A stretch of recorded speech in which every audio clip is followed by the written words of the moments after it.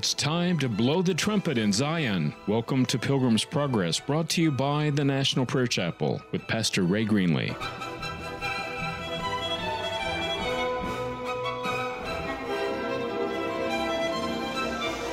Today's broadcast is pre-recorded. I sought the Lord, and afterward I knew He moved my soul to seek Him, seeking me. It was not I that found no Savior true, no, I was found of Thee. Thou didst reach forth thine hand and mine enfold. I walked and sank not on the storm-vexed sea. 'Twas not so much as I on Thee took hold, as Thou, dear Lord, on me. I find, I walk, I love, but oh, the whole of love is but my answer, Lord, to Thee. For Thou wert long beforehand with my soul, always Thou lovedst me. Thou lovedst me. Thou lovedst me, always Thou lovedst me. I sought the Lord, and afterward I knew He moved my soul to seek Him, seeking me. It was not I that found no Savior true, no, I was found of Thee.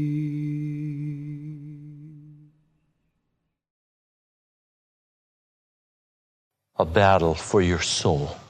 1 Corinthians, the 10th chapter, gives us a scripture that I'd like to read, and then I'd like to pray together with you.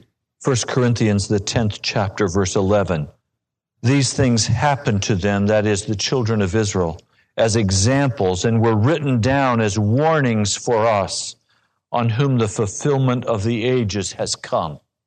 These things, that is, all that happened to the children of Israel, these things happened to them as examples and were written down as warnings for us, on whom the fulfillment of the ages has come.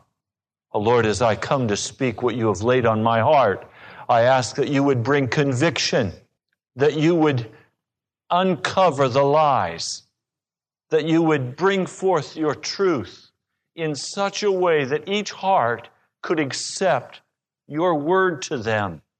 Lord, accomplish in this place and in this city the work that you have desired to accomplish. Lord, let nothing prevent your hand from accomplishing the salvation of these souls. Thank you, mighty God. I pray in your name. Amen. There is a battle for your soul. The outcome has not yet been made certain. I spoke this past week with a dear sister, living in sin, living in rebellion against God. But somewhere in the past, she was told by a lying pastor that she was saved. And so now when I begin to speak to her about the convicting work of the Spirit that is necessary to accomplish the work of grace in her heart, she has been so vaccinated against the concept that she might not be saved, that she's unwilling to hear the word, and casually walks on about her life and her lust, believing that she's on her way to heaven. What a shock when she drops over the edge into hell. There is a battle for your soul. and the outcome has not yet been decided. It was decided at Calvary's tree that the door was open for your salvation. It was likewise decided when you accepted Jesus Christ that you were given a first deposit of grace. Now, what will you do with that grace? Have you squandered that grace so that in the end you will be judged before God and sent to hell? Many will go to hell who say they are Christians. Many likewise followed Jesus, eating the bread, eating the fish. Many followed Jesus and listened to his sermons. Many followed after Jesus who had been healed. But we find no record of them being in the upper room. We find no record of them walking faithfully before Jesus Christ and going to that lion in the amphitheater where the Romans executed God's people. No, many of them turned and walked away and were destroyed in AD 70 when the Roman armies came crashing in on Jerusalem. All they had was a memory of Jesus. They had squandered the grace that had been given them, and the battle for their soul was lost. So I ask you today, how's the battle for your soul progressing? Now I want to lay out for you today what the Holy Spirit has been speaking to my heart. We have been walking together through the story of the children of Israel, through the great deliverance that God wrought.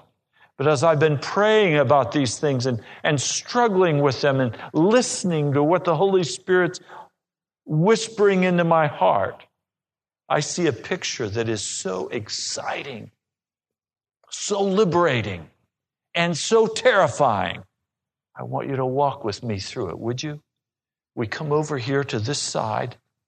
We find the children of Israel in captivity to the Egyptian people. They have sinned against God. They have rebelled against God. And the result was they were put into captivity under the Egyptian landlords. They're no longer the honored people they were when they entered Egypt. All has been forgotten about Joseph. They are now cast down. They are now slaves of the worst order. And their incredible lusting after sin, their sexual immorality, their worshiping of false gods, they have sinned against God. But God, remembering his covenant to them, with mighty power sends Moses. And Moses begins to call them and say, will you come out of Egypt? God is concerned about you. And the message of mercy begins to flow into their hearts. And as the message of mercy begins to flow into their hearts, there is a quickening in their spirit. And they say, is it possible for me to be delivered from this lust? Is it possible for me to be delivered from this slavery? Is it possible that we could go to the mountain of God? And faith begins to grow in their hearts. But God knew them. And so he sent the first plagues on them as well as the Egyptians. Likewise, when that first work of grace begins to flow into our lives, and there begins to be in our heart a spark that says it is possible for me to love God. It's possible for me to get free of this bondage. It's possible for me. I want to follow the way of the cross. Well, immediately, you and I know that person is going to have a quick spark that says, yes, I want to follow Jesus. And then all of the old lusts come back. And we say, well, I'd like to follow Jesus. But God understands, I just love this sin. Well, that's why God then will hear your cry and begin to bring plagues on your life. And God will do whatever he has to do to crash your life.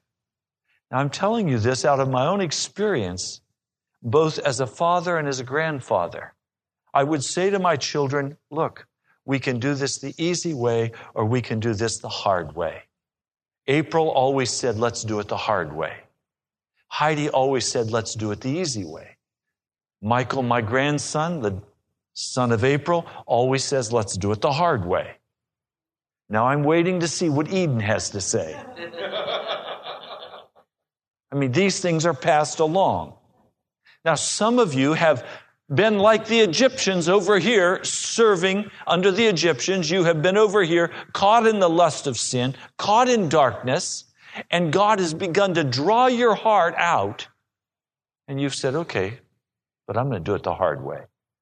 I'm going to keep feeding my hunger for this sin. I'm going to keep searching after this darkness. I'm going to keep allowing my heart to stray from God.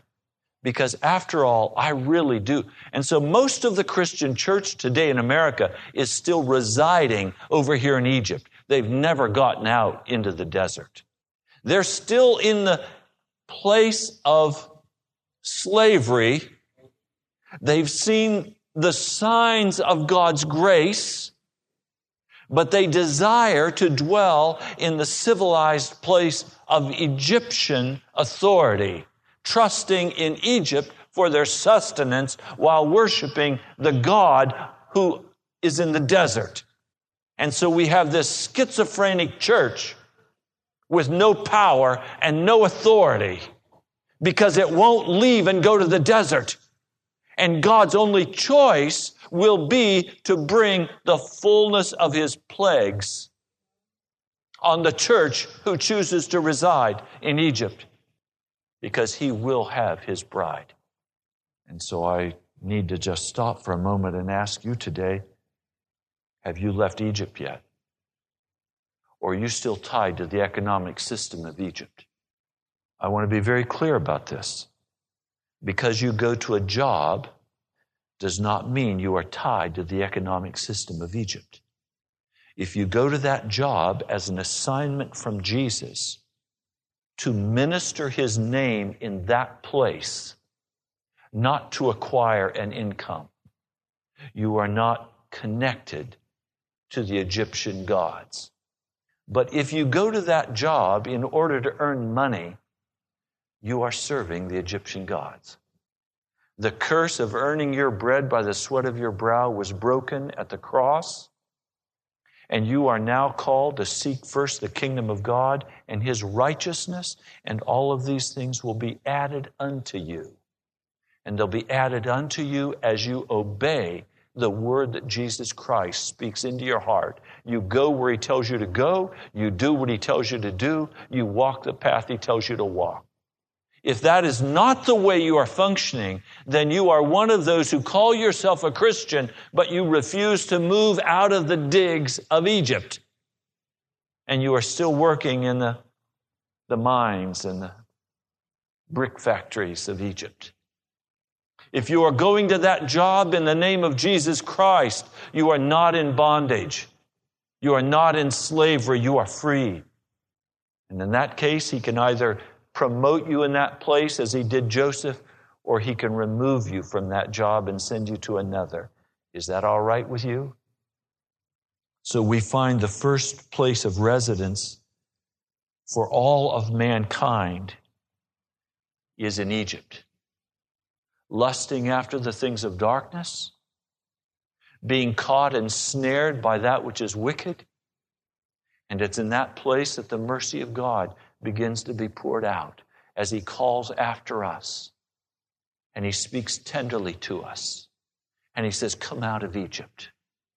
And He sends someone into your life to begin to speak an honest word, to say, come on out of Egypt. Come on out into the desert.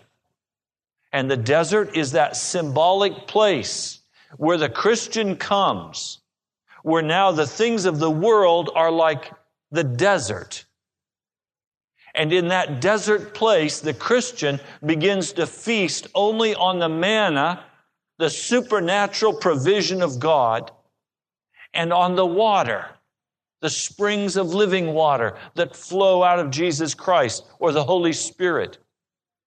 And so now this person is cut off. But now what happened in the story with the children of Israel is that they constantly in the desert wanted to go back to Egypt. And so many who are willing to walk out into the desert at the deliverance of God, constantly in their spirit cry out for the wickedness that entices, for the darkness that tasted so good in Egypt. Now let me have some of that out in the desert. Let me have my pride. Let me have my arrogance. Let me have my wants. Let me have the desires of my heart. And as I desire those things out in the desert, it makes God angry. And so God now begins in the desert to pour out judgment. Always judgment is given in Scripture to turn a person's heart back home. God's judgment never comes out of an angry heart of destruction. It comes as that wooing of the Spirit saying, come deeper into the desert with me. Don't follow back into the paths of the Egyptians. Come out of that. So as we come out of that into the desert and we seek after the Lord God of heaven in that desert place, something incredible begins to happen. The fight for your soul is an internal fight. The fight for your soul in the desert is a fight with yourself. While you were in Egypt, it was a fight against Pharaoh. It was a fight against bondages of sin that you could not break. It was a fight against lusts that rose up in your life that you could not break. I spoke with a man this last week who is so attached to pornography. He cannot break the grasp of pornography on his life. And he's an elderly man. All of his life he has been totally caught in pornography. And he swears he cannot break it, but he won't get rid of it. He's living in Egypt. In Egypt, the battle is always with that sin. It's outside of us. It's what's coming at us. When you leave Egypt, the battle changes. Now the battle is not with what is outside of us. The battle is with what is inside of us. And this is why we so eagerly try to turn back and externalize the battle. The battle is not outside of us, it's inside of us. It's those thoughts that rise up. It's those desires that rise up. It's not even the sin that rises up, it's our heart. It's who we are that rises up. It's the very essence of me that is in opposition to a holy God. And that rises up in my heart. And I have to battle that thing out in the desert by either going back to Egypt and indulging myself once again and strengthening that demon that resides. Or I've got to recognize I'm in the desert and I'm in the desert for God to deal with me. Now I want you to see, in Egypt, the battle is with what is outside of me. In the desert, the battle is what is inside of me. But in both places, the battle belongs to the Lord. It is not done by might or power. It is done by my Spirit, saith the Lord. It's not self-help. It's not strategies for success. It's not the 12-step program. It is done as a miraculous gift of grace. It is the mercy of God who sends a deliverer to us. He sent Moses to deliver the children of Israel out of that Egyptian hellhole. He delivered them into the desert. In the desert, it was no longer Moses who was delivering them. It was the cloud of God's presence. God had his temple built among them and came and resided among them. He lived among them. So now as I struggle with the agony inside of my heart, I've got to recognize that the only way this battle will be won is with the indwelling presence of the Lord God of heaven. The Shekinah glory that dwells in me. For I am, according to the word, the temple of the Holy Ghost. And so as I walk out here in the desert, you're not going to see much land conquering going on. You're not going to see much fruit being born in my life. You're not going to see a church growing that's out in the desert. We've spent a lot of time in the desert in this fellowship. Why aren't we growing? Because we're in the desert. As we speak God's word, it pierces to the inside of a man or woman's heart. And some of you today are struggling, thinking, is it possible? Is it possible for me to go ahead and be a Christian, but let this dead cancer in my soul continue to grow? No, it's not. Get rid of the illusion quickly. Either in the desert, you submit to the Shekinah glory, or you die in the desert. Now, what's so graphically illustrated in the Scripture is that you can die over here in Egypt under Pharaoh's power. You can likewise die over here in the desert because you refuse to allow the living God of heaven to exercise His authority over your life. So there's a battle for your soul. And in your soul, something rises up and says, but I must have this man. I must have this woman. I must have this job. I must have this car. I must have this house. I must have my own rights. I must have my own prestige. I must have my own way. My rises up and says, I will have it. And that's when the Lord sends the snakes in. And they begin to bite us. And then we have to look to Jesus. I mean, this is the story, isn't it? I have to have the food I want. Great, it'll kill me, but I can have it. You want the food? Go ahead and get it and die. This is a battle for our soul that's going on.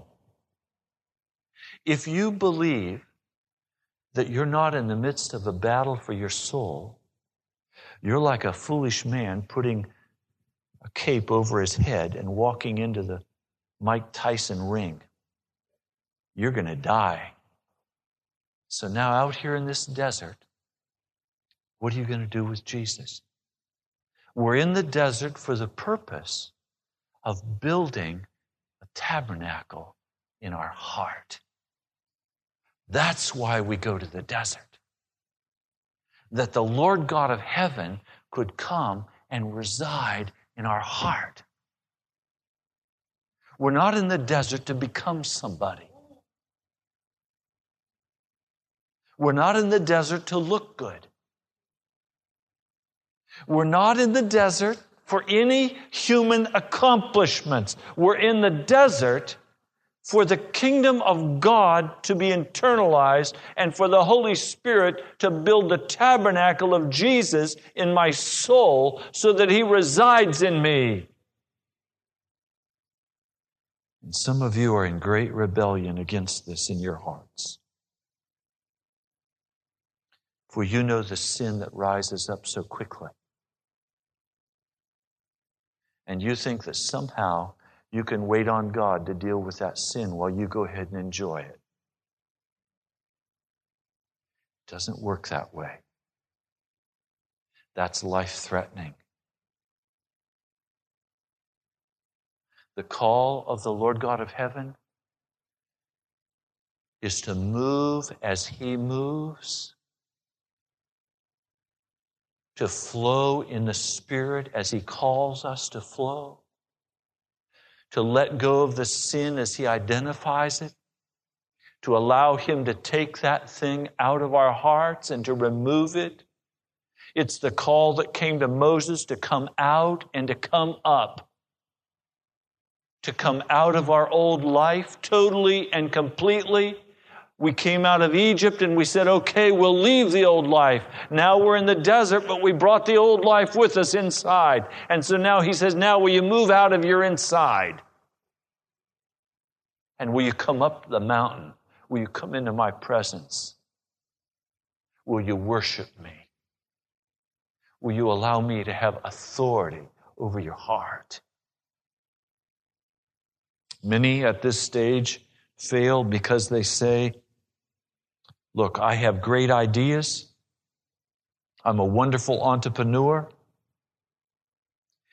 I have found a way that I can be a Christian and not surrender and not submit.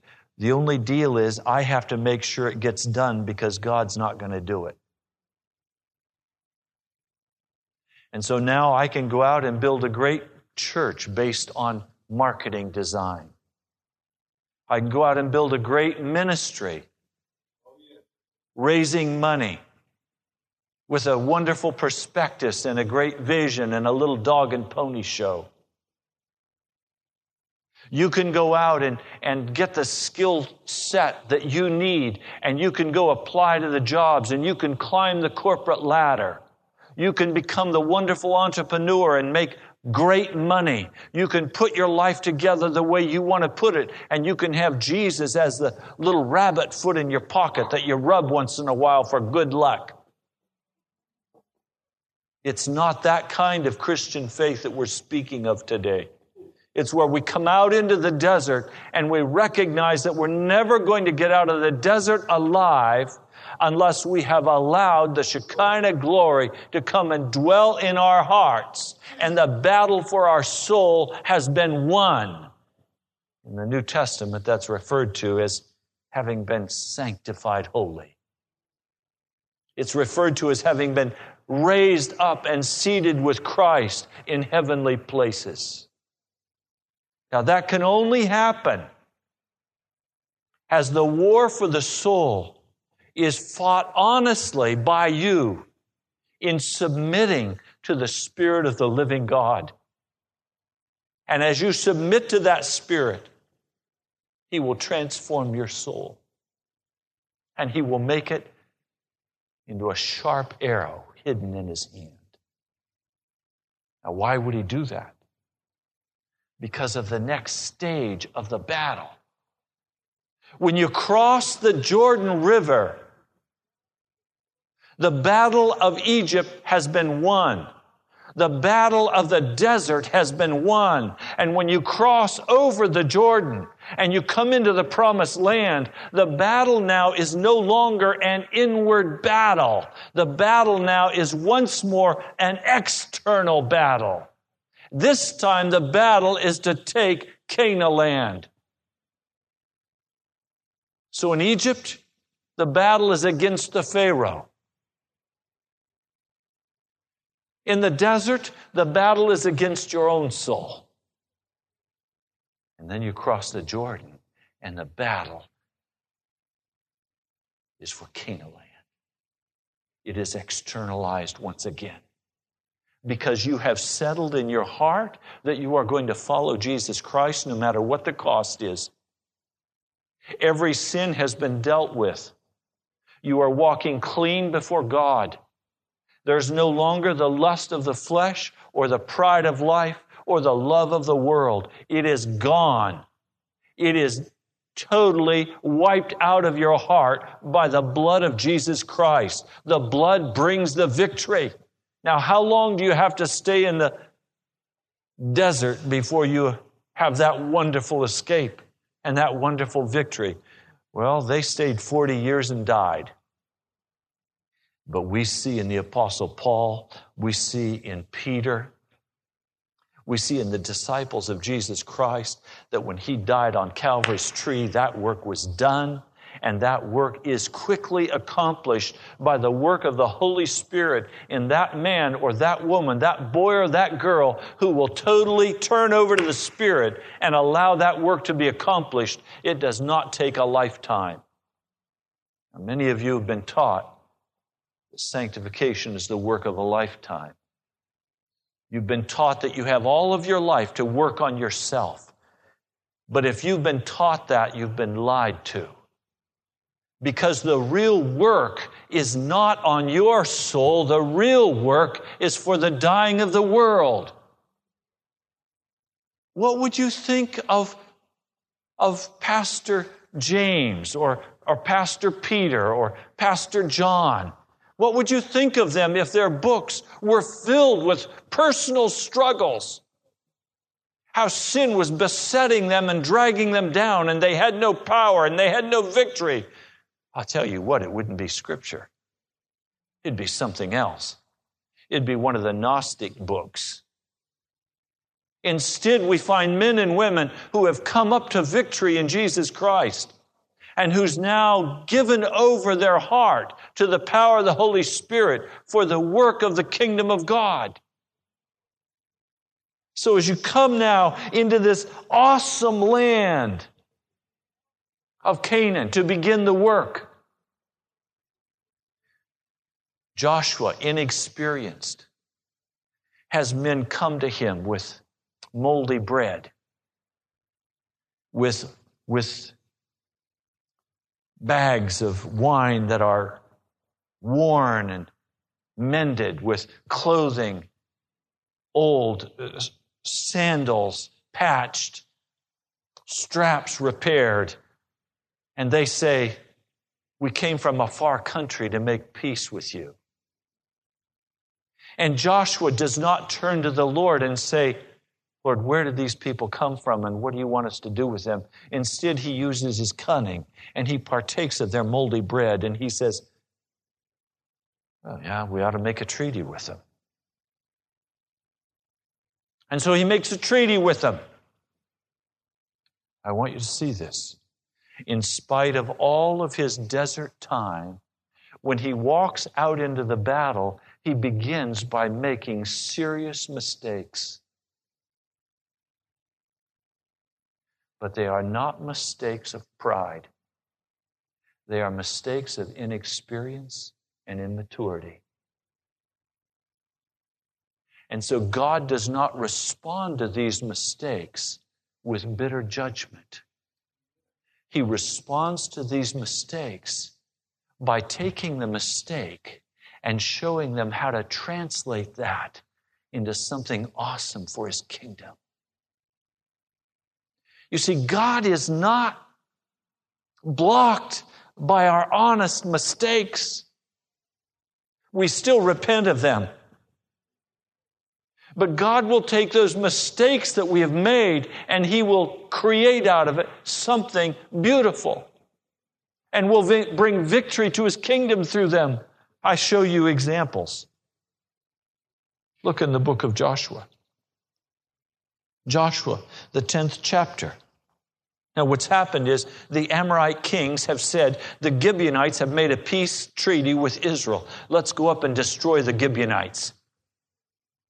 And so runners are quickly sent to Joshua saying, you made a treaty of peace with us. Come and rescue us. The Amorite kings are coming against us because we've made this treaty with you. So Joshua takes the whole army and they march all night, arriving in the early hours of the morning when the army could least expect them. And they immediately fall on them. Even though they've marched all night, they go right into battle. Talk about strength and being given courage in the Lord. They enter right into the battle, and the battle turns because the Lord has said, I will give them into your hand. They were fleeing from Israel. Look at this, Joshua 10, verse 11. As they fled before Israel on the road down from Beth-Horon to Azek, the Lord hurled large hailstones down on them from the sky, and more of them died from the hailstones than were killed by the swords of the Israelites. Now, what I want you to see is that when you are totally given into the hand of God and you make a mistake and you then follow God, He will direct your path out of that mistake. Some of you have taken jobs you shouldn't have taken. Some of you have gotten in financial deals you shouldn't have gotten into. Some of you have done things that you know were of the flesh. But as you quickly turn back to the Lord and you say, Lord, how do I deal with this? How do I deal with this? Some of you have made decisions that have brought disrepute upon your name. And you've shamed the name of Jesus.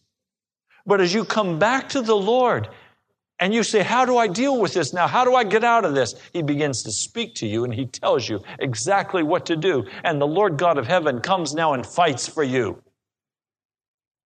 On the day the Lord gave the Amorites over to Israel, Joshua said to the Lord in the presence of Israel, O sun, stand still over Gibeon. O moon, over the nation triumphed over. So the sun stood still and the moon stopped till the nation avenged itself on its enemies. The sun stopped in the middle of the sky and delayed going down about a full day. There's never been a day like it before or since, a day when the Lord listened to a man. Surely the Lord was fighting for Israel. You want the Lord to fight for you? The battle is not over here in Egypt. The battle is not out here in the desert. The real battle that all of that was getting us ready for is to take the promised land, to cooperate with God for the salvation of your family, to cooperate with God for the salvation of your workmates, to cooperate with God for the salvation of this city. That's the battle. And some of you want to fool around out here in the desert and follow the lust of your heart. And I say to you, come on. Don't play with the little stuff. Come where the big boys are. Come where the real battles are fought, where everything hangs on what you're going to do in the Spirit. If Jesus were to come today and you were to stand up before Him, what fruit would you be able to show Him for the years you have lived and consumed on this earth? All some of you could show Him is a Western American life of luxury because you don't have any fruit. All you have is your indulgences. Who can you point to? Where's the crowd with you? I'd say you have some warfare to get into. You've got to take your tribe's area in the kingdom of God. See, we're so self-centered. We want to say, this is about me. This is about my salvation. This is about what I want. This is about my comfort. This is about having my way. This is about having what I want with my life. It's not about you. It's about Jesus Christ. It's about His glory. It's about what He wants. And the word is that He's going to put all of His enemies under His feet. I don't want to be one of those enemies. I instead want to be raised up and seated beside Him in the heavenly realms. Would you be seated beside Him today if He came? Or would you be cast down as one of His enemies? Have the lust of your heart caused you to want to go back to Egypt? Or has your heart risen up and said, let's go forward, let's cross over into the work the Lord God of heaven has for me? And to ask Him, oh God, what do I do next? Who do I talk to? Where do I turn? These resources, Lord, they're not for me, they're for You. What do You want done with them? How do I reach out at the command of God and accomplish His purpose? I want you to look with me at one more passage of Scripture. Hebrews, the 11th chapter. In the battle for your soul, and in the battle for the souls of men and women, you need to understand exactly the ground upon which you stand. Hebrews, the 11th chapter, verse 6. Hebrews, the 11th chapter, verse 6. I want you to find this. I want you to read it. I want you to know it in your spirit. And without faith, it is impossible to please God. Because anyone who comes to Him must believe that He exists and that He rewards those who earnestly seek Him. The very ground of our success in the warfare over here for the souls of men, The ground of our success in the desert and the ground of our success in being delivered from Egypt all are dependent on an absolute confidence and belief that God exists. And secondly, that He rewards those who earnestly seek His face. Now, this requires a walk by faith. Faith, according to the Scripture in the first verse of chapter 11, is being sure of what we hope for and certain of what we do not see. So when I come to you and I speak this word to your heart, I'm absolutely confident that God is accomplishing in your heart the work that He wants to accomplish. I stand by faith on that. I have prayed that God would move in this place. I stand by faith that He will do so because He has told me He will do so. I have prayed through to victory regarding what God is going to do in Washington, D.C. Revival is coming to Washington, D.C.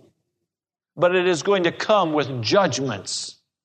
It is going to come with plagues, both in individual lives and corporately. I know that to be true because as I have prayed and stood by faith, the Lord God of heaven has spoken. He has affirmed His word. And now I don't walk in question about it. I stand and I go day by day humbly before Him to the radio to speak what He tells me to speak, even though it looks as though in the flesh it's going down a rat hole. It looks like we're pouring good money after bad. It looks like there's just not much response out there. It's been written off and nobody's listening. It doesn't matter to me what it looks like in the flesh. I'm too much of a farmer, walking with my daddy down those rows of corn, putting that seed in the soil. Do you think I ever said to my daddy after we finished planting a field, "Daddy, will the corn come up?" I never said that to my dad. Why? Because I knew the seed. When you plant the Word of God, it will bring the desired result. And so I continue to go. I don't know how we're going to pay for this next month's radio, but the Spirit of God knows. I don't know how we'll pay for the next month. And in my heart, you know what I want? Lord, what do we do about next year? Well, He's not interested in talking to me about next year. He's interested in talking to me about tomorrow. What will you go to the radio and speak? Will you speak my word? Will you give it with integrity? Or will you pull the punch? Will you walk by faith? Or do you have to see something? Will you walk in obedience? As I walk this thing out with you, as you walk it out with me, and you sacrificially pour yourself in to the seeding of Washington, D.C., the power of God is poured out in this city. This is how all of the greats of Scripture walked. By faith, verse 17, Abraham, when God tested him, offered Isaac as a sacrifice. He had received the promise, was about to sacrifice his one and only son, even though God had said to him, "It is through Isaac that your offspring will be reckoned." Abraham responded that God could raise the dead, and figuratively speaking, he did receive Isaac back from the dead. So Abraham said, "Okay, God, you want me to sacrifice my son? You said it was through Isaac that I would receive the promise that was to come of a nation. I don't understand this request, God, but I'll do it." By faith, Isaac blessed Jacob and Esau in regard to their future. By faith, Jacob, when he was dying, blessed each of Joseph's sons and worshiped as he leaned on top of his staff. By faith, Joseph, when his end was near, spoke about the exodus of the Israelites from Egypt and gave instructions about his bones. He knew where his bones were going to be taken, to Canaan land. Look at 24. By faith, Moses, when he'd grown up, refused to be known as the son of Pharaoh's daughter. He chose to be mistreated along with the people of God rather than to enjoy the pleasures of sin for a short time. He regarded disgrace for the sake of Christ as of greater value than the treasures of Egypt, because he was looking ahead to his reward. By faith, he left Egypt, not fearing the king's anger. He persevered because he saw him who was invisible. Are you willing to leave those sins? Are you willing to move out of that uncleanness? Are you willing to pack up and move on as the Holy Spirit calls you to pack up and move on? Are you willing to confess those things that have given you such difficulty and allow the Lord God of heaven to step into that situation and instruct you and tell you exactly what you're to do? Will you let God fight for you? Will you let God fight for your marriage? Will you allow God to fight for your work? Will you allow God to fight for your health? Are you willing to let God fight for the accomplishment of His kingdom and the building up of the people of God in this city? Or do you want to go back to Egypt? Chapter 12, verse 1. Therefore, since we are surrounded by such a great cloud of witnesses. You see, Moses is up there. Abraham. They're watching. You think you're alone. You're not alone. You're just on the stage right now, like they were on the stage. And they chose to go through to victory and build the kingdom of God. What are you choosing? Let us throw off everything that hinders and the sin that so easily entangles. And let us run with perseverance the race marked out for us. Sometimes we're on the Olympic racetrack and we're clipping our fingernails because we don't realize that the TV cameras are on us. And we don't realize the race is being run. And we're there clipping our fingernails and saying, hey, could I have a cup of coffee, guys? And the people in the stands are going nuts. They're saying, why don't you run the race? You're losing the race. Some of you have just flat out laid down in the middle of the track. And you've said, if I can't have my way, I'll just lay here and be a spectacle. There's a race to be run. There's a victory to be won. There's a city to be won. Let us throw off everything that hinders and the sin that so easily entangles, and let us run with perseverance the race marked out for us. Let us fix our eyes on Jesus, the author and perfecter of our faith, who for the joy set before Him endured the cross.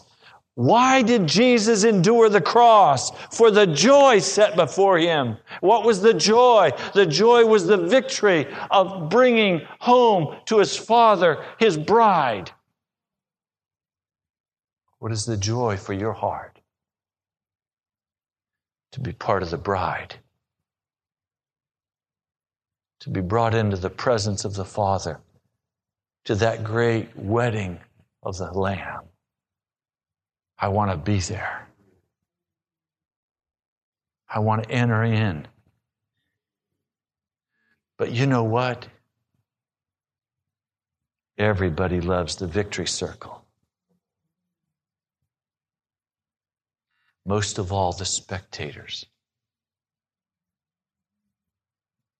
You a spectator?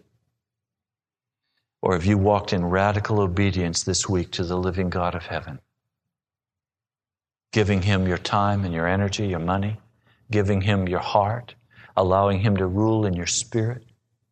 Or have you cursed the name of God and run after your wickedness? How do you stand with Jesus today? Let us run with perseverance the race marked out for us. Let us fix our eyes on Jesus, the author and perfecter of our faith, who for the joy set before Him endured the cross, scorning its shame, and sat down at the right hand of the throne of God. Consider Him who endured such opposition from sinful men, so that you will not grow weary and lose heart. In your struggle against sin, you have not yet resisted to the point of shedding your blood.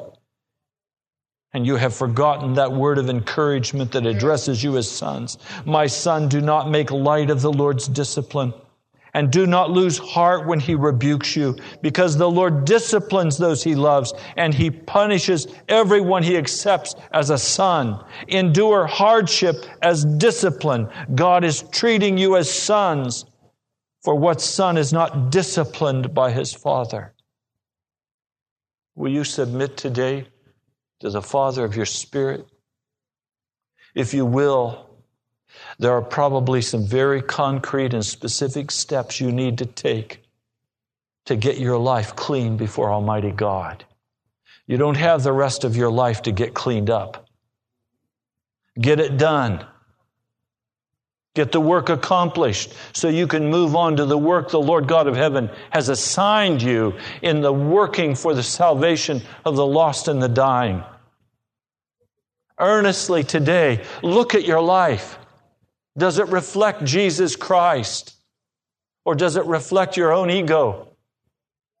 Let's get this work of the desert finished in the National Prayer Chapel, that we can move on into the work of the vineyard for Jesus Christ, waging war not in the flesh, but in the Spirit, praying, entering in, doing warfare with the spiritual weapons that have been placed in our hands, winning victories, that our loved ones could come and fellowship with us, that our families could be a part of Christ's body and not on their way to hell.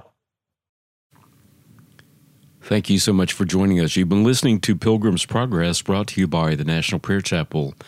Come visit us at nationalprayerchapel.com.